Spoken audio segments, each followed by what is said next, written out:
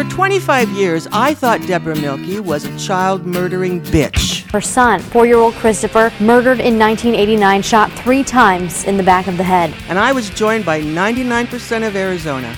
26-year-old Debra Jean Milke may become only the 3rd woman ever to receive a death sentence in Arizona. Everyone thought she ended up exactly where she belonged, the only woman on Arizona's death row. She stayed there for 24 years, half her life, until the Ninth Circuit Court of Appeals shocked everyone by throwing out her conviction and death sentence.